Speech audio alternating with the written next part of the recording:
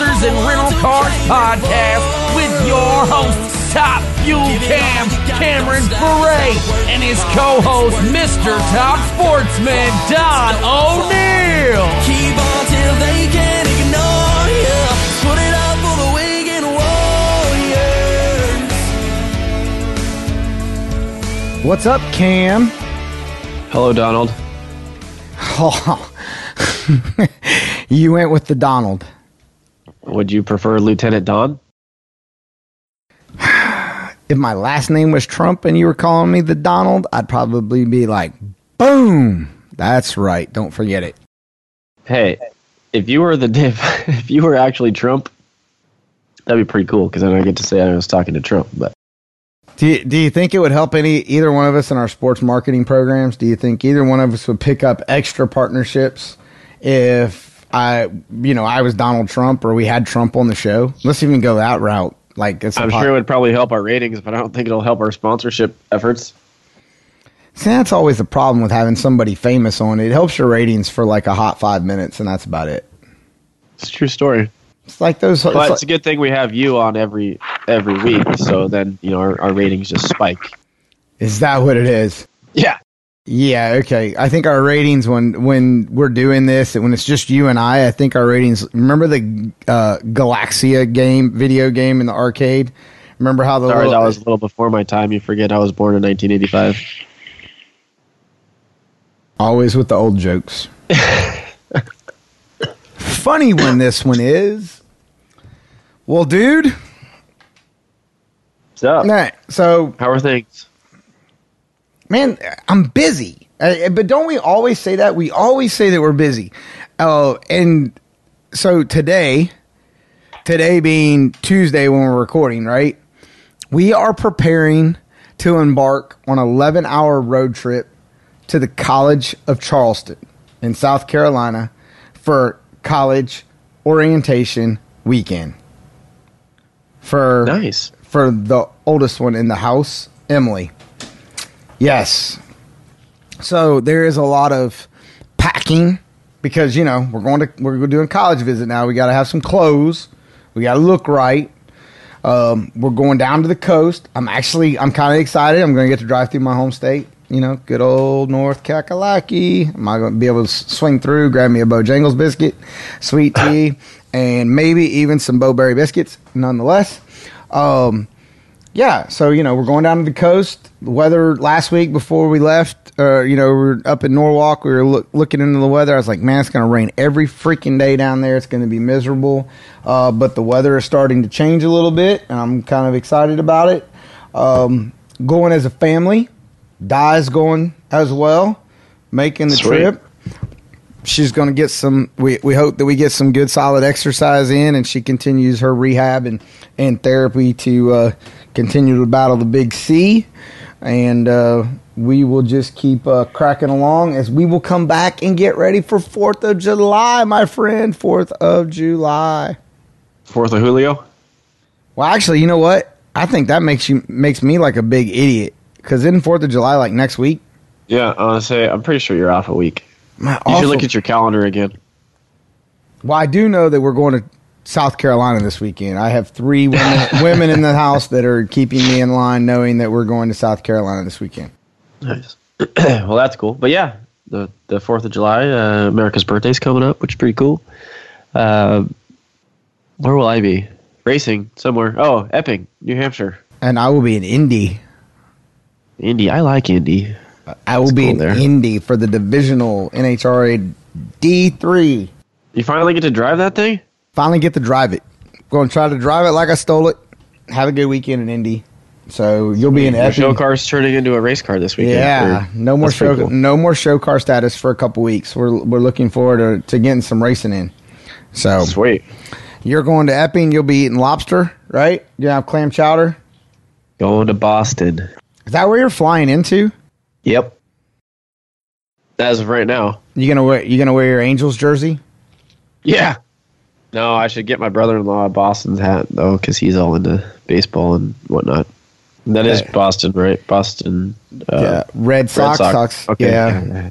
I love the fact that you're a West Coaster. You got all those sports teams out there, and you could care less about Sports. A lot of sporting going on around here. A lot of sport. A lot of sportsing. Well, Cam, I don't have a big rant. This week. Want to get down to business. Want to let everybody know that Cam is wearing one of our stylish Racers and Rental Cars throwback tees. Stop by, get you some swag for the 4th of July. Got flat bill hats, dad's It'll hats. look great if you cut the sleeves off and look like Super America. Dude, what is... Maybe even throw on a Racers and Rental Cars dad hat. Chicks dig the dad hat. Is that... Hey, leave my dad hat alone. I like the dad hat. I'm sorry, I'm not cool enough to wear a flat bill. Hey, man. One day. One day. I'm like 15 years older than you, and you still think that one day I'm going to be cool enough to wear a flat bill. There's still hope for you. For the flat bill or being cool? Both. That's my co-host. Appreciate it. I'm working on the dad hat myself. You know, being a dad now and all, it's kind of starting to be right there in the territory. Yeah, you let me know how Ange thinks about the dad hat. You know, clue me in on that. Okay. Sound good? Well, look, let's get down to business. I want to talk about someone who took in... They're a motorsports professional, but they took in their first NHRA drag race from the world of NASCAR a few weeks back. Caught an article that was entertaining, and then did, the deep dive, which when I say deep dive, that's a reference to Google and SEO, as I researched background the individual and their involvement in the lovely sport of NASCAR. How did I find out that, they hang out in the great state of North Carolina? So got some Tar Heel questions to ask to see maybe perhaps they are truly a North Carolinian or not. But young lady Kelly Crandall got a huge following in the NASCAR world.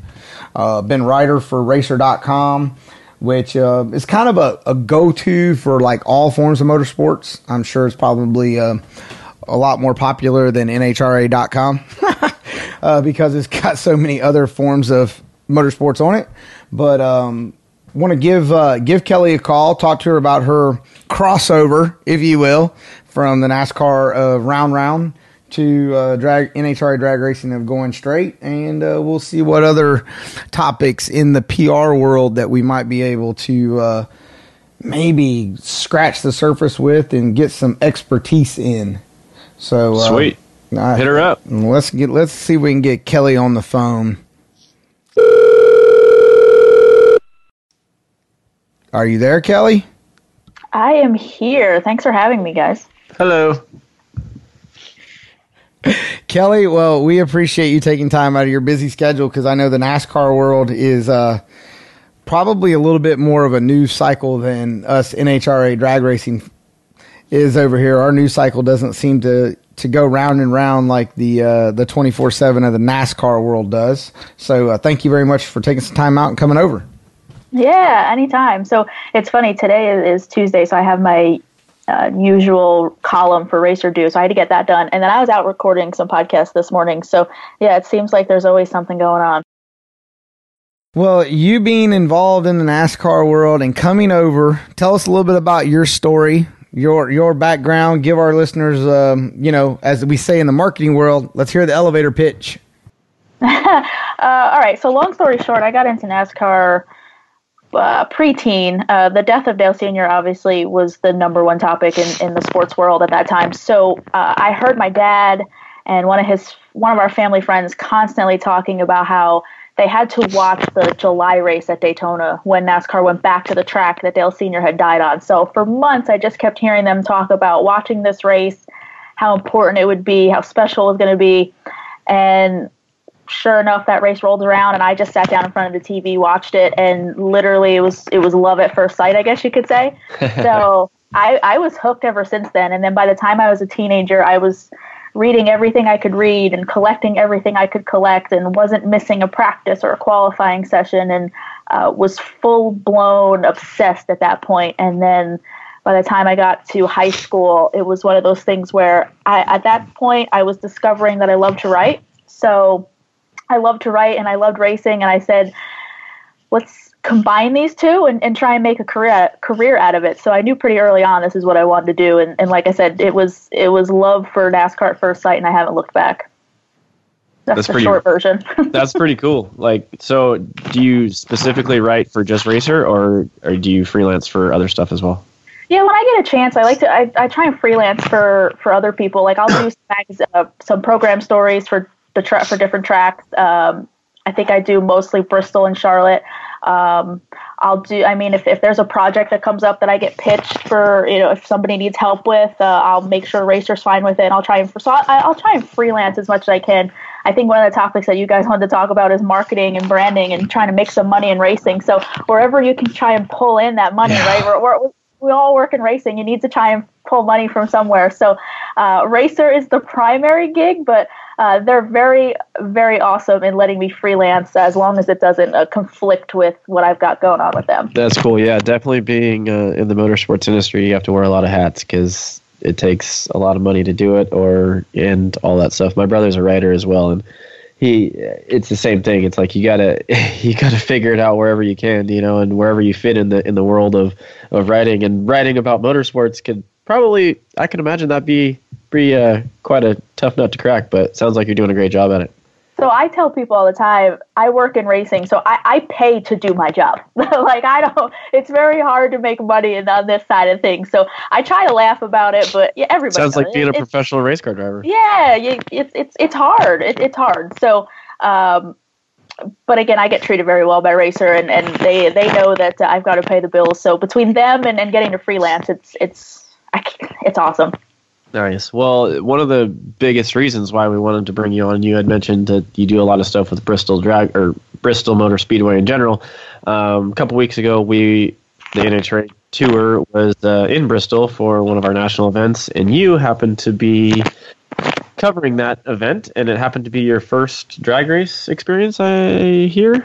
Yeah, so I'm very close, and I have a great relationship with the folks over at Toyota, and of course they do a lot in NASCAR, and now they are working with some teams over in NHRA. So the idea came from them because they're like, hey, we would love to have you do a story on one of our teams, because again, I've worked closely with them, and I've done a lot of stuff with them on the NASCAR side. So they love to pitch me stories. We love to work together. So they said, hey, let's go to Bristol, because it was a Cup Series off weekend for NASCAR that weekend. So let's go to Bristol. We'll get you out there. We'll meet everybody and really take it in. Now, I grew up in New Jersey, maybe 30, 40 minutes from what was Englishtown Raceway Park. So I know NHRA. I've watched it on TV. yeah. There's a lot of upset people up there. So I know NHRA. I've seen it. I've watched it. I could hear it from my backyard. I used to work at the concession stand at Englishtown, but I don't ever really remember taking it in. Like, I don't remember really being there and watching and paying attention. So that's why I say this was my first experience. So went with Toyota and was embedded with Coletta Motorsports, Team Coletta, got to go down the starting line and be in the pit area, their hospitality area. And really it was up close and personal. Couldn't get much closer unless they put me in the car, which they were joking about. I said, no, hold your horses. I'm good right where I am. So it's not that bad. It was my first experience, and they made sure I did it right for sure. Yeah, you got a sounds like you got a bird's eye view of watching Doug Coletta kick my butt first round. So it was, we were down on the starting line, and then at one point somebody grabbed me, and then they motioned for me to follow them, and they walked me right up next to the left lane Christmas tree, the outside left lane Christmas tree. That was, I couldn't have been any closer. It was right next to Connie Coletta was standing up there by his golf cart. So I was like, this is just unbelievable. It was absolutely an incredible experience. And one of those things where if I was going to do it for the first time, I'm glad it was people who made sure that I experienced everything there was to experience. Right. That's one of the cool things with drag racing. We always talk about you can see it, feel it, hear it, and touch it, and the access to. I mean, I know you got a little bit of a VIP treatment when it came to like going on the starting line and stuff, but for the most part, I mean, you can get pretty close if you're just a general fan, and you can go in the pits without having to have a special ticket or whatever, meet the drivers, and it's cool that you got to experience our world a little bit, from what you're used to, and that's pretty rad. Yeah, that's what I tried to hit on with, and I wasn't planning on writing that for Racer.com when I wrote about the experience, but I really was so impressed, not just obviously with how close I was, but you just said, you get to feel it, you get to hear it, you get to touch it, and I admitted afterwards that I was not expecting it to be that strong. Like, I was not expecting it to feel it that much and for it to be that loud. So that's why I wanted to talk about it and really share that. And you mentioned, the access, and I was taking note of that. Yes, I got to be, of course, on the other side of the rope, I guess you would say. But I was paying attention to, where the grandstands were and how close they were. And then you mentioned being down in the pits, and you don't need special access. And the drivers and the teams are right there. There's nobody hiding, in a sense. It's very different from NASCAR, where there's haulers and motor homes, and you have to have special access to the garage, and you have to have special access to get to pit road and all this other stuff. So I'm not dumping on what we do in NASCAR, but it is a very different experience, and it was very interesting to get to see that and see how different it is, and how another sport can really say, hey, we've got just as much up close and personal access as you could want. Absolutely. Well, Kelly, that being said, let's chase a little more there. How long have you been covering NASCAR? So this year, I want to say, is my 6th or 7th full year being on the road. Before that, I was writing for different online publications, and I would get to maybe a race or two here or there, but full time on the road, this is my 7th year. And then again, I've been writing online, I wouldn't call it professionally, but just being self-published, I would say maybe 10, 11 years now. I think I started doing it back with Bleacher Report when it was just a simple, hey, anybody can create a username and publish stuff. I did that back when they were first really coming on the scene. And I think that was back in 2008. So it's been a while. Okay, so give me 3 things that NASCAR does well and 3 things that drag racing does well. Just 3. Just 3. Oh, man. Well, again, I think they both do their access very well. It's just different. NASCAR's access, you can still get in the garage. You can still get right up in person, close and personal to the race cars, to the teams. You have to know how to get it, right? Like, I think in drag racing, Cam, you said you don't have to buy a special ticket or a special pass, where in NASCAR you've got to essentially know the right people to get hot passes, as we call them. You have to know, or you have to, if racetracks have certain tickets, to get into the infield and to get to pit road. So I would say they both do their access very well. It's just different.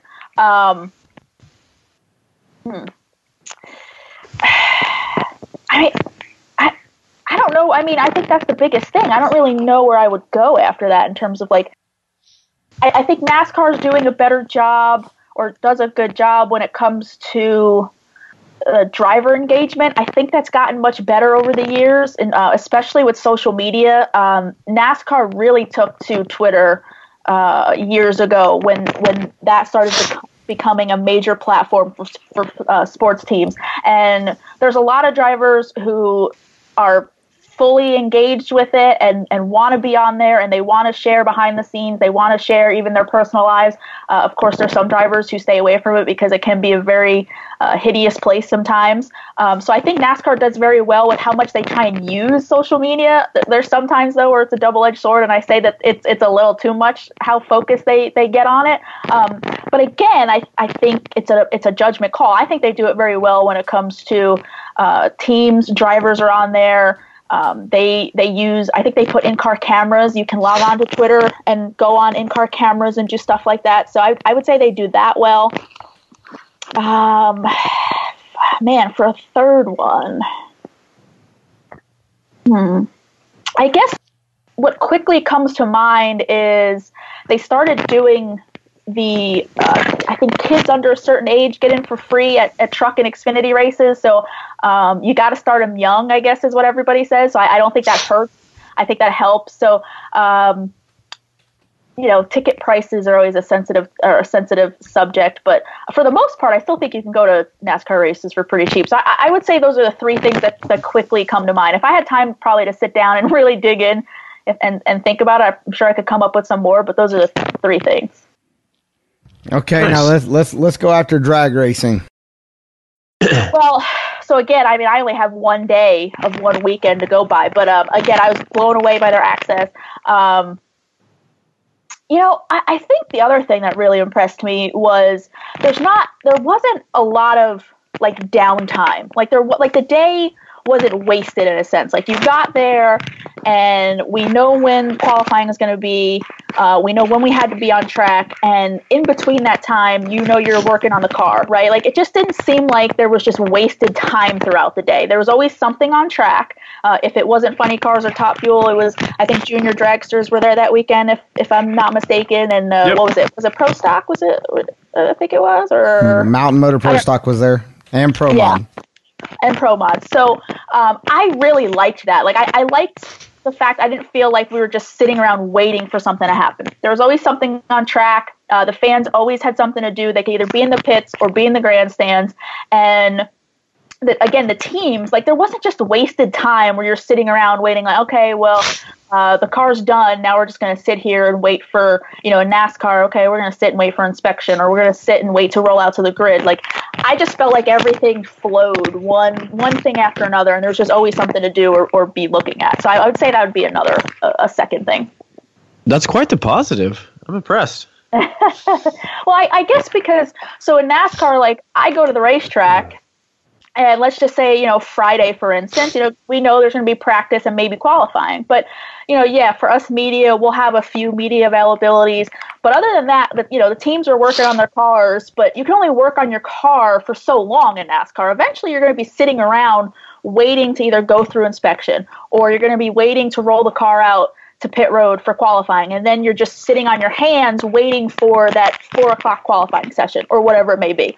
It's so funny to think that because, coming from the drag racing world, you think, oh, man, drag racing is only for 4 seconds. And then, right. You just sit on your hands. But it's funny to because I guess people don't realize that. I mean, a NASCAR race is 4 hours long, but in order to get to that 4 hours, there's a lot of things that have to be accomplished. And that's kind of fun. That's a cool observation. And again, I only had one day to take in your world, right? So maybe it's not like that all the time. But the day that I was there, it seemed like, okay, they worked on that car. They got that car ready to go. They warmed it up. They went to the staging lane. They made the run. They went back to the pit. They did the same thing over again. It didn't seem like anybody was standing around doing nothing. And again, I'm not saying we do that in NASCAR, but there's times where it can seem like, okay, this is a dead time. This is a downtime. There's nothing going on. I think that's maybe the comparison that I was going for. Okay. All right. Well, now let's that's some good observations. I know without a shadow of a doubt NASCAR does social media better than we do. I can't remember what race it was that Brad Keselowski pulled out his phone and on Twitter during the red flag. I forget what race that was, and it broke. That was Daytona 2012, the Daytona 500. And I think it was like one of the largest feeds that night. I mean, he's taking pictures, and then, of course, at that point, NASCAR had to say, "Okay, guys, this, we gotta have a plan here." But we don't let phones in the car anymore. But they took that part of it away. But they turned around and said, "But we're still going to embrace social media. Right. We're just going to do it in a different way." Yep. For sure. Yeah, we don't we have a challenging social media policy at times for us in drag racing. And you were at Bristol, and I think a couple weeks ago they changed the policy at Norwalk again. So it's I think our executive teams are trying to learn or maybe get through. They're trying to, get through the forest, if you will. I don't know what your policy is, and I'm sorry for asking that, but I didn't realize there was a policy for you guys. Yeah, there's a policy. Okay. Yeah, so social media content is only available at certain periods for teams to post video from the starting line. In-car camera shots have to be approved. Yeah, it's a little controlling. I mean, maybe we should have her read the rules and see if she can interpret it for us a little more. Oh yeah, we could totally send it to her and then like have her back on, or heck, Kelly, you could write your own blog post about that. We would be more than glad to. It's challenging. Oh my goodness! And I didn't know that. I didn't know there was a policy. Oh my goodness, that's crazy. Yeah, it's like, okay. So at some point I'm gonna find somebody that is kind of open about like sports marketing management and like the ones to talk completely about listening to another podcast. I was listening to Kelly Earnhardt talk about her relationship with DEI and going to work for Dale Jr. and so forth, and then to Hendrick about how she was how the management style of what people's value is of content and so forth. And I believe I got to find somebody like that completely understands the content control, if you will, so that you don't devalue your content, but at the same time you bring value to it.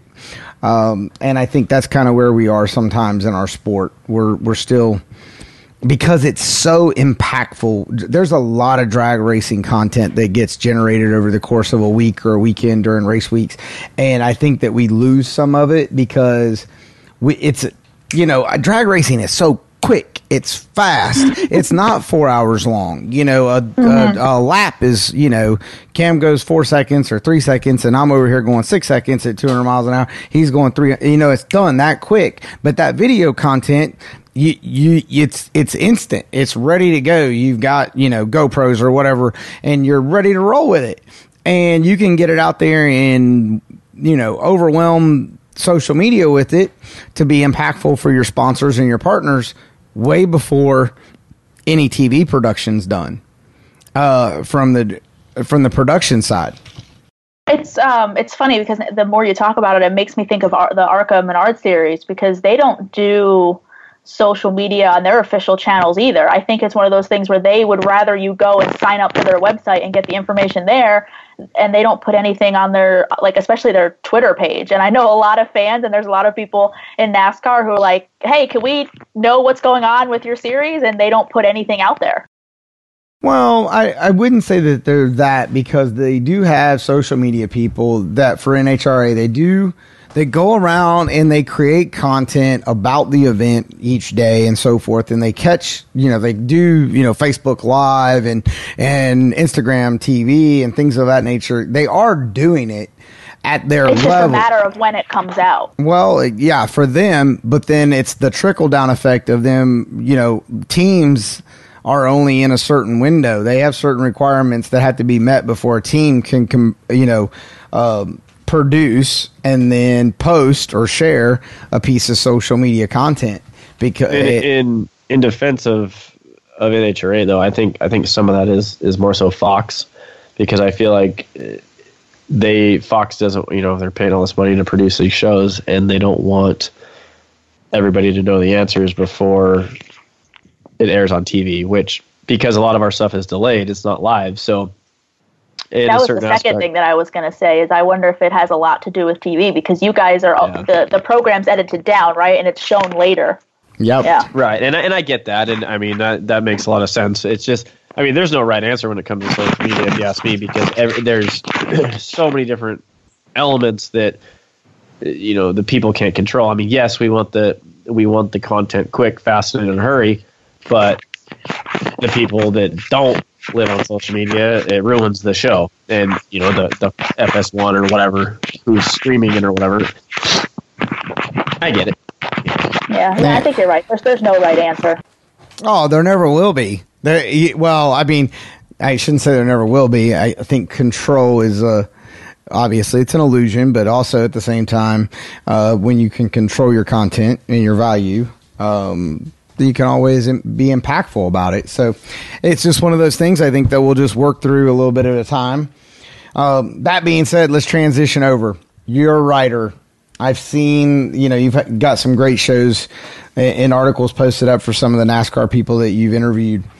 As a writer, Cam and I talk a lot about self-promotion. You have to have, everybody's got a backstory. Everybody's got a human interest angle to be doing great things for their, potential partners or looking to impact sponsors and so forth.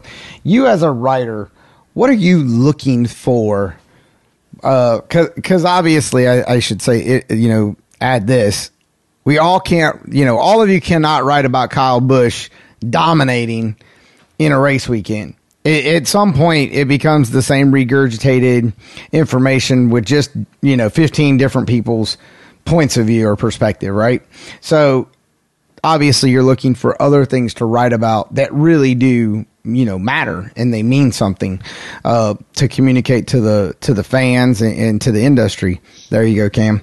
And so what are you Don likes to say industry. So what are you looking for as a writer? Storyline-wise, that's really interesting because I think about this a lot. Is there's going to be the people in the NASCAR Media Center who show up and their job is to just tell you what happened and explain what happened in the race, who did what. And they will hit all the headlines of what's going on in the sport. That's great. We all have to write the news, right? We all got to cover the sport. Like you said, we're going to talk about Kyle Busch dominating. Today, for instance, my column that I was finishing up before talking to you guys was writing about the dominance of Gibbs and Penske and how just so far ahead they are of everybody else. It's ridiculous. It's comical to me at this point.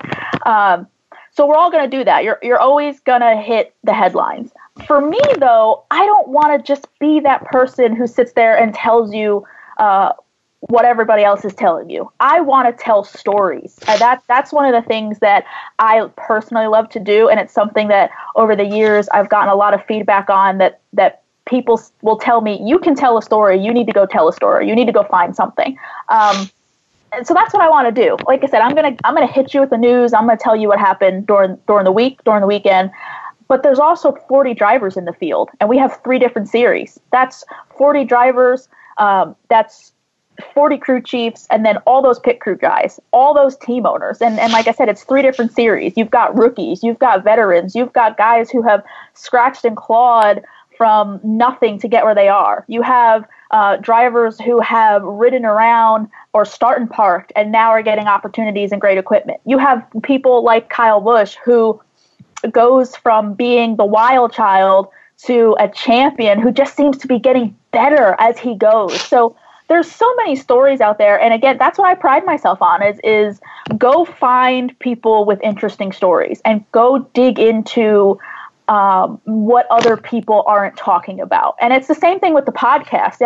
Granted, I started the podcast because I would walk away from those interviews and say to myself, I really wish people could hear the audio version of that. Like, I really wish they could hear it and hear the tone in the driver's voice when they were telling that story. So that's how the podcast started. But the podcast now, the focus is to get people to sit down, like you were hinting at in the beginning, of sit down in that chair and be a human interest story. And a lot of the times we may not talk about the here and now of what's going on with their season. I want to talk about their career. I want to talk about how they got here. I want to talk about what they're doing during the week to get better. Or I want to, like a Jeb Burton, I want to talk about how much are you personally on the phone trying to make deals happen to get in a race car and things like that. So that's my approach, is I will give you the news and do my job. That's what I'm here for. But I'm also going to go out and trying to find the stuff that nobody's talking about, or maybe what I think is a really interesting story that's not getting attention. Damn, Cam, she sounds like she might be somebody ready to write about you. Yeah, right. Hey, I'm always up for a story. I tell people all the time, the most frustrating thing in my job, and this has actually been an interesting topic over the years with between myself and colleagues or PR people, is I get frustrated when PR people or drivers are not pitching themselves. Like, I feel like people should be pitching their own stories. I I don't think it should always be a one-way street where we, the media, are trying to go out and find stories. Like PR people and drivers, they should be coming to us and being like, hey, I understand you're trying to sell me something, but at the same time, if you have a really good story or you have something really interesting going on in your life, why aren't you pitching that to somebody? And we always talk about that. Like, there's a few of us who talk about that in NASCAR. There needs to be more PR people who take it upon themselves to put their driver out there or put somebody on their team out there if they have a really good story. It sounds like you get it. I hope so. I mean, that's just my approach. Because like I started off with, there's people, and I won't name names, but there's people that I know are just there to tell you what happened that race weekend. They sit inside and they're going to tell you who qualified on the pole and who won the race, and they're going to go home and they'll repeat the process next week, and that's what they get paid to do. I want you to go out there and I want you to hit the pace car, and then I'm going to write about it. And I'm going to sit here and eat some ice cream. Yeah. And wait on driver availability. All right, so that being... Yeah, I had a funny tweet about that the other day. I don't know if anybody saw that. Oh, I must have missed that one. Do tell. So I don't know if you guys follow Richard Deitch, but he's another reporter. He's now at The Athletic, and he does a sports media podcast where, and he does a sports media column where he just covers sports media. It literally is just that. It's sports media. It's how people do their jobs, how they cover their respective sports, so on and so forth. And his most recent column was really, really fascinating, where he talked to 25 reporters like Shannon Spake or gosh, I can't remember all of them, but just names you would recognize from the NBA to NHL to wherever, just recognizable sports reporters. And the topic was just talk about people who have doubted you along the way and how you've proved them wrong. And so when you started talking about, sitting inside and eating ice cream, I replied to his tweet with 4 pictures of the recent sneakers I had just thrown out that I call my track shoes. They're my racetrack shoes. And I had literally worn the like they had a hole in the bottom to my sock. You could see my sock. I had worn these shoes out.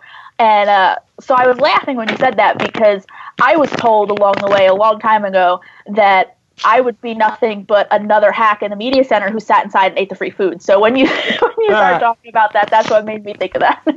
Wait, Cam. Wait, don't they? I think I've heard references to that sometimes of some of the PR people over on the drag racing side.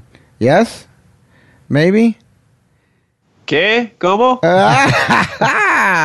My politically correct Top Fuel professional driver. Kelly, so let's go a little further, because that's interesting that you bring up the fact that the drivers and the PR staff aren't self-promoting. They're not doing that, and we talk a lot. Not all of them. I don't want to dump on everybody, but okay, that's it. So let's do that. We talk about that a lot. About you've got to be your own cheerleader, right? So Cam's doing his deal. I'm doing my deal. Neither one of us spend money on PR people because we're our own people, right? We're doing it the best we possibly can. Oh. What? Oh, you froze there for a second. Sorry, you froze. I think I'm getting ready to cough here for a second. Oh man, I'm getting choked up about this because I'm starting to get spun up. Feel my heart rate racing. So we talk about that. Do writers in NASCAR? You said that you wish that they did it more. Do writers in NASCAR get turned off by people that are their own cheerleaders? Like let's say we're over the top cheerleaders. We got cheerleading like tapped out. We are doing everything we possibly can to make sure that someone is talking about us 24/7 in some way, shape, or form. Are there writers out there that get turned off by that? And if they do, what generation are they in the motorsports PR world? So you're talking about like the drivers and teams that are trying to sell themselves and be their cheerleaders. Correct. Yeah. So, I mean, I'm not going to speak for any of my colleagues, but yeah, I do. There's a difference between being your own cheerleader and trying to promote yourself and tell a good story, and then only coming to the media when you're trying to sell something from your sponsor. Like that's the part that bothers me, is come to the media to tell a good story of something you got going on in your life. or something that's going on with your race team or how hard you're working or anything to that effect. Don't come to the media when you only need us to talk about how your sponsor maybe is doing a giveaway or your sponsor is doing a promotion or your sponsor is going to be on your race car for 3 races and it's going to be a really cool paint scheme. I understand you have to do that because, again, that's your sponsor, that's your partner, you're trying to get them attention. The bothersome part is, like I said, don't come to the media when you only want to come to us for that, but you don't want to work with us or you don't want to deal with us if for a story. So yeah, I'm not going to speak for my colleagues, but I get turned off by that. I don't like that at all. I want it to be a two-way street of, hey, I need you guys to do my job. I need you guys to be open and honest and willing to talk for me to tell stories and tell what happened during the race. And I want you guys to need me to tell your story as well. So yeah, in my approach, the way I do things, I don't like it when it's a one-sided street or you're only going to use me to sell a product. All right, so give us one driver that does that. No, what? I don't want. I don't want to get myself in trouble. Honestly, I will honestly say I don't think I've had that happen yet this year. Nothing stands out where somebody has come to me for something as outrageous as that. But it's happened before. I know some people that are like that, Cam. Ooh, you? Me? No, just kidding. Yeah, no. I do as well. But it's funny to hear a different perspective on that because being a driver, sometimes you feel like, I mean, obviously you're not like that, but some of these reporters and writers or whatever, it's like sometimes there's so many like in drag racing at least, there's a lot of really good stories out there and they don't cover them and they just continue to cover the same jargon every week. And it's like, dude, how about, did you see what happened to so-and-so on the way to the races and what it took them to get there? Or it's like, that to me as a fan is way more entertaining than what, the top person did again for the ninth time. There's a few stories I've done over the years. Like one of the ones that comes to mind, and it's a little old now. I did it a couple years ago when I was at NBC Sports, but I did a story of like how Brennan Poole even just simply got into NASCAR. And it was because he was at the toy store when he was like, 5, 6, whatever it was, and he saw one of those battery-powered cars, and he wanted one, and he started using that to tear up around the house, and after that, he wanted to get into racing. Like, stories like that, like, it's not always about how you performed on the racetrack. How did you get into racing? Who was your biggest cheerleader? Eric Jones had a really good story recently talking about how his father, who passed away, his father sold at the time when Eric was younger, his father sold one of his what's the word I'm looking for? Like one of his, I don't think it's antique, but like one of his, I think it was Camaro or a Corvette at the time. So like a really old collectible hot rod or something. Hot rod, yeah, something like that. There's a word I'm missing here. And Eric has very fond memories of spending time with his dad in that car, maybe going out to the store or working on it at the house or whatever it was. And his dad sold that car to help finance and keep Eric racing, to keep him racing something so that he can move up the ladder and get people's attention and make sure that he was on the racetrack. And you turn around all these years later, Eric's dad passes away, and Eric's able to track down and find that car and buy it back. Like, that car is tied into why he's a race car driver and tied into his career. And it's like you said, stories like that. It's go find good stories that are out there. Everybody has a story. And one of the things that I was surprised with NHRA is when I started, just simple Google searches on, the Team Coletta drivers and team members and all that. I turned to one of the folks from Toyota and I said, there's not a lot out there, and this is a top team. This team's been around for 60 years, and there's not, like, why can't I find stuff on people? So can we clone you and steal you for the NHRA side of things? Yes. Yeah, I'll hoping I'll be able to do more. So, like I said, I think Toyota, they definitely want me to do stuff with them, but I'll have to come spend more time over there with you guys and do some more stuff for sure. Well, Cam, you chat. I'm going to look at my calendar here and see if she's available for the Charlotte race. Yeah. Where the NASCAR series is going to be when we come to Charlotte. Oh, man, I always feel like that falls on Talladega weekend. So we're in Charlotte the week of the 7th of October.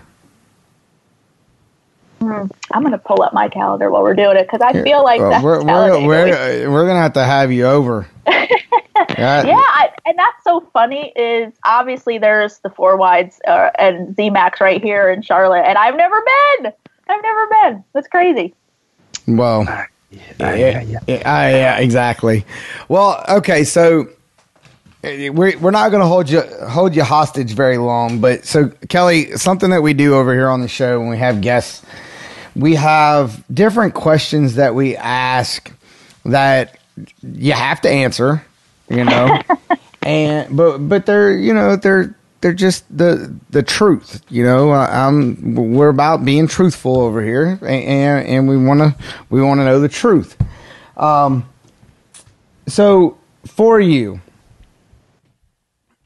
who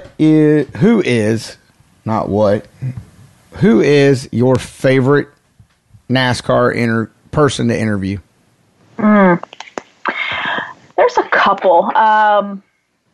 Recently, when I got to sit down and do 20 minutes, just me and Jimmy Johnson, Insider's Motorhome at Charlotte Motor Speedway, Jimmy is always a great interview. He's very open, very honest.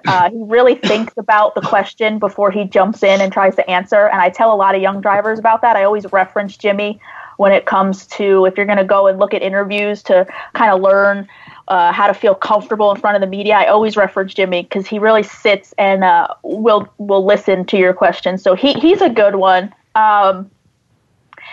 David Reagan is another one that if you ask a question, you're going to get an answer. And it's not going to be a 2-second soundbite. He's going to give you maybe a 2-minute to 3-minute answer to your question.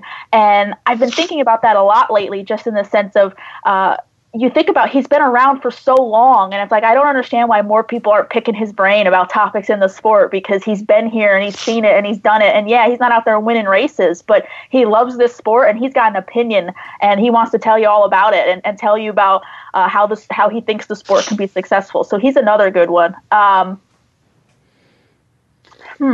When Brendan Gaughan was still driving, I loved talking to him. Brendan is not just because he's a character, but he's another one that's very honest and always gave me time. Didn't matter what was going on. He hey, come on over, let's talk. And I guess the last one, I'll give you another one, would be Brad Keselowski. The latest example is Brad did not have a very good night at Charlotte during the 600. He ran very, very well, was very, very fast, and then blew a tire. Or he hit the wall, he lost power steering, hit the wall, and then spun with like 5 laps to go. And I thought for sure he was just not going to be, not going to be in a talkative mood.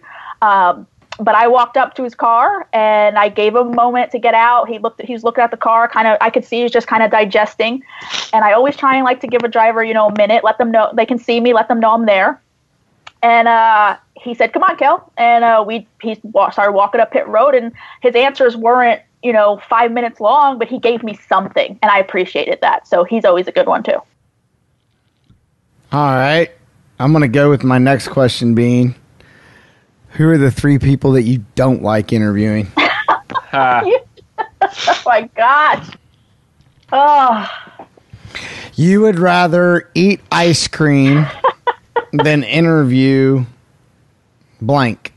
Oh my gosh, you guys are really trying to get me in trouble. I feel like if I answer these questions, I'm not going to be able to do my job anymore. Oh yeah, they're going to hear your poor about girl's it. going to be fired after being on Racers rental cars. Way to go, Don. They're going to hear this interview and be like, "Well, we're not going to put up with her anymore." Oh, come on. That's pretty cool if the drivers were actually listening to look. this. Yeah. That's where I was going, Cam. Thank you. I'm getting ready to say, Kelly, no one in the NASCAR world is listening to racers in rental cars. I honestly, and not that I'm trying not to answer the question, honestly, I've been very lucky in my career that no driver has personally done anything against me or not made me want to talk to them or blown me off, like me one-on-one. Maybe in like a group setting, if there's like 3 or 4 of us there trying to get comment and that driver doesn't want to talk, that's one thing. You know, if Kyle Busch has had a bad day, he has walked off with all of us walking behind him and won't say a word. You know, but I've been very lucky to where no driver has ever blown me off or taken it personal or said anything negative to me personally. So honestly, I honestly can't answer that question because I guess maybe I haven't been in the sport long enough to where I haven't gotten crapped on by enough people to where I say, oh, I don't want to go deal with them. I will say that, yeah, there's some drivers who are easier to talk to than others.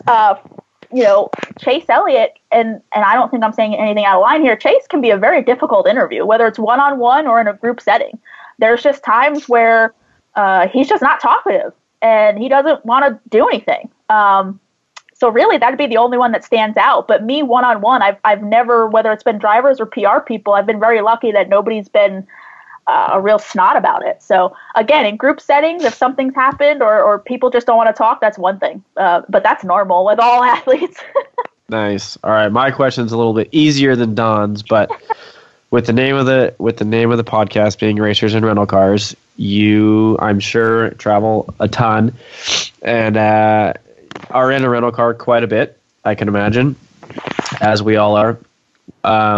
And I'm just curious if NASCAR people are the same way when it comes to rental cars as drag racers. Any sort of rental car exploit that happens to maybe like stick out? And we'd like to hear your favorite rental car. All right, you know, are you racing it, doing donuts behind the hotel parking lot, putting some fast food trays underneath the back tires, you know, things like that. That's what we're looking for. You know, the windshield wipers squirting your buddies, driving through the pits, etc. Yeah. All right. So nothing like that, but I do have a good one for you. So you're right. I spent a lot of time on the road, and just to give you a little bit of insight of how I do my job, I fly to 1 race a year. Everything else I am driving to. And honestly, it's either in my personal car or I am carpooling with colleagues. I fly to 1 race a year, and that's Homestead, Miami, because that's a long-ass drive. I'm actually going to make 2 flights this year because I'm going to Las Vegas for the start of our playoffs. So I spend a lot of time in the car, either driving by myself with my personal car, which of course, if I'm doing that, I'm not doing anything stupid. But I also carpool a lot with colleagues. You know, we try to pool our resources and save money. So we're rooming together. We're getting a group of us. We're doing Airbnbs. We're jumping in the car together. So a couple of years ago, when I was doing this pretty regularly, and it was the same group of us over and over, and we were driving to Texas, and we were driving to Kansas and Kentucky and all these places. We went through a stretch where we just kept blowing tires on our rental cars, and I like it.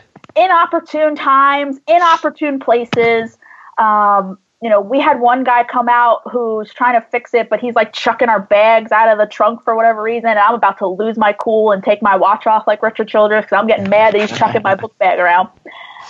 So I guess the story that lives on that we always like to tell, and I guess I hope this will do for this question, is we blew a tire one year. I believe it was on the way back from Kansas, and it was maybe 1:00 in the morning. So it was some crazy time. And we were in, I don't know what way we took, but we were in West Virginia. So not a very good place, early in the morning, just not a whole lot going on. So we get the people out there to try and come fix the tire, and they say, hey, if you go down to Walmart, maybe you could, you know, we don't have a replacement, maybe just patch it up or whatever the details were.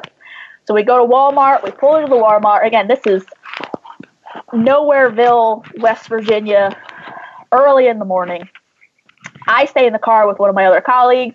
One of us goes into the Walmart. He texts me from inside the Walmart that he is being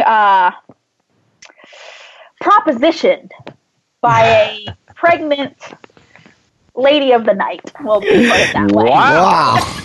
In the way. Is that in the produce section?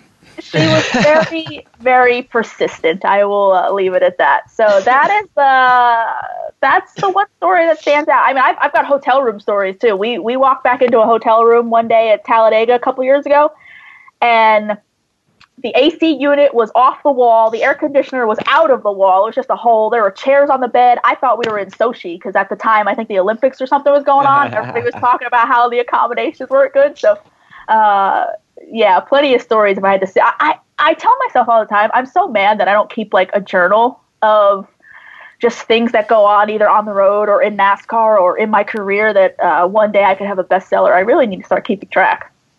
There you go. No, I like it. Good answer. I think you need a different rental car company. You keep getting all these rental cars that are blowing tires out. Yeah. All right, so I got two finals for you, and we're gonna let you get out of here. The first one, just because you just brought it up, who's your favorite carpool buddy? So I have the same. I travel with the same group of people. So recently, I've been driving my own car, and she's been driving her own car. But we've been caravanning down the highway. Deb Williams with ESPNW and Racing Today. She's been kind of like my mentor. So I love getting to spend a lot of time with her and traveling with her. But the guy that I spend a lot of time with is Jerry Jordan from Kicking the Tires, and we pool our resources all the time. He's been like a big brother to me. So we travel a lot, and we are always driving together. I think we haven't carpooled in a long time together, but I think we're actually going to put the band back together and do it for Kentucky in a couple weeks. So, and then I used to drive with Chris Knight when my boyfriend was on the road before he started working for a company. He would join in. There's been a lot of people over the years, but it was always the same group of people. Cool. That works. All right, last question. You get to send one Christmas card. This is my two-parter because I got to get both in. You get to send one Christmas card. Don loves this question. He asks it to every single person. I'm very curious where this is going. One Christmas card to one person in motorsports. Who are you sending it to? Just one. You get one Christmas card. Wow. She's drinking body armor, too. Yeah. Mike Fine, she's drinking body armor. One Christmas card to anybody. I would have to think of. No, you got it's today. One Christmas card. One. It could be a mentor. It could be a hey, you're awesome. You're my favorite driver. It's a good Christmas card. Yeah, no, it's definitely a good Christmas. I don't think I'd be sending drivers Christmas cards. Well, I'm just saying, like as an example. Yeah. This was a good interview. Appreciate it. Whatever. Yeah. I think I would go back to Deb. Again, Deb has helped me so much recently over the last couple of years of really just whether it's been somebody to talk to or obviously go to for advice. I mean, she's been around covering all forms of motorsports for many years, and to hear stories and to hear how things that she's covered, or to just get an idea of what professionalism is and like how to cover the sport or how to do things. She's been there since day one, and I can never go wrong talking to her. So I think that'd be the first one that comes to mind. All right, and we always got to end with this one. Cam's chuckling. You get to send one WTF card to somebody. One WTF card, somebody in motorsports. Who are you sending it to? Well, he's no longer around anymore. I think we're finally rid of him. But probably Brian France. Brian. She went straight to the top. Yeah. Well, like I said, I think he's gone now, so I don't have to worry about that. But no, honestly, I would. I think a lot of it. There's just so many questions of why we have done certain things in the sport, or how we approach certain things in the sport, rule changes that we've made along the way.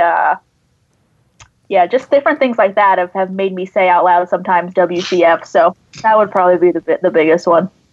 Well, Kelly, you've been a great interview, and because you're a fellow podcaster and motorsports PR person, we're going to give you opportunity. Do your sign off. Tell everybody where they can follow you. We're going to see if we can't let you pick up a few more followers, not only to your podcast, but also following you on Twitter. So give everybody the 411 on Kelly.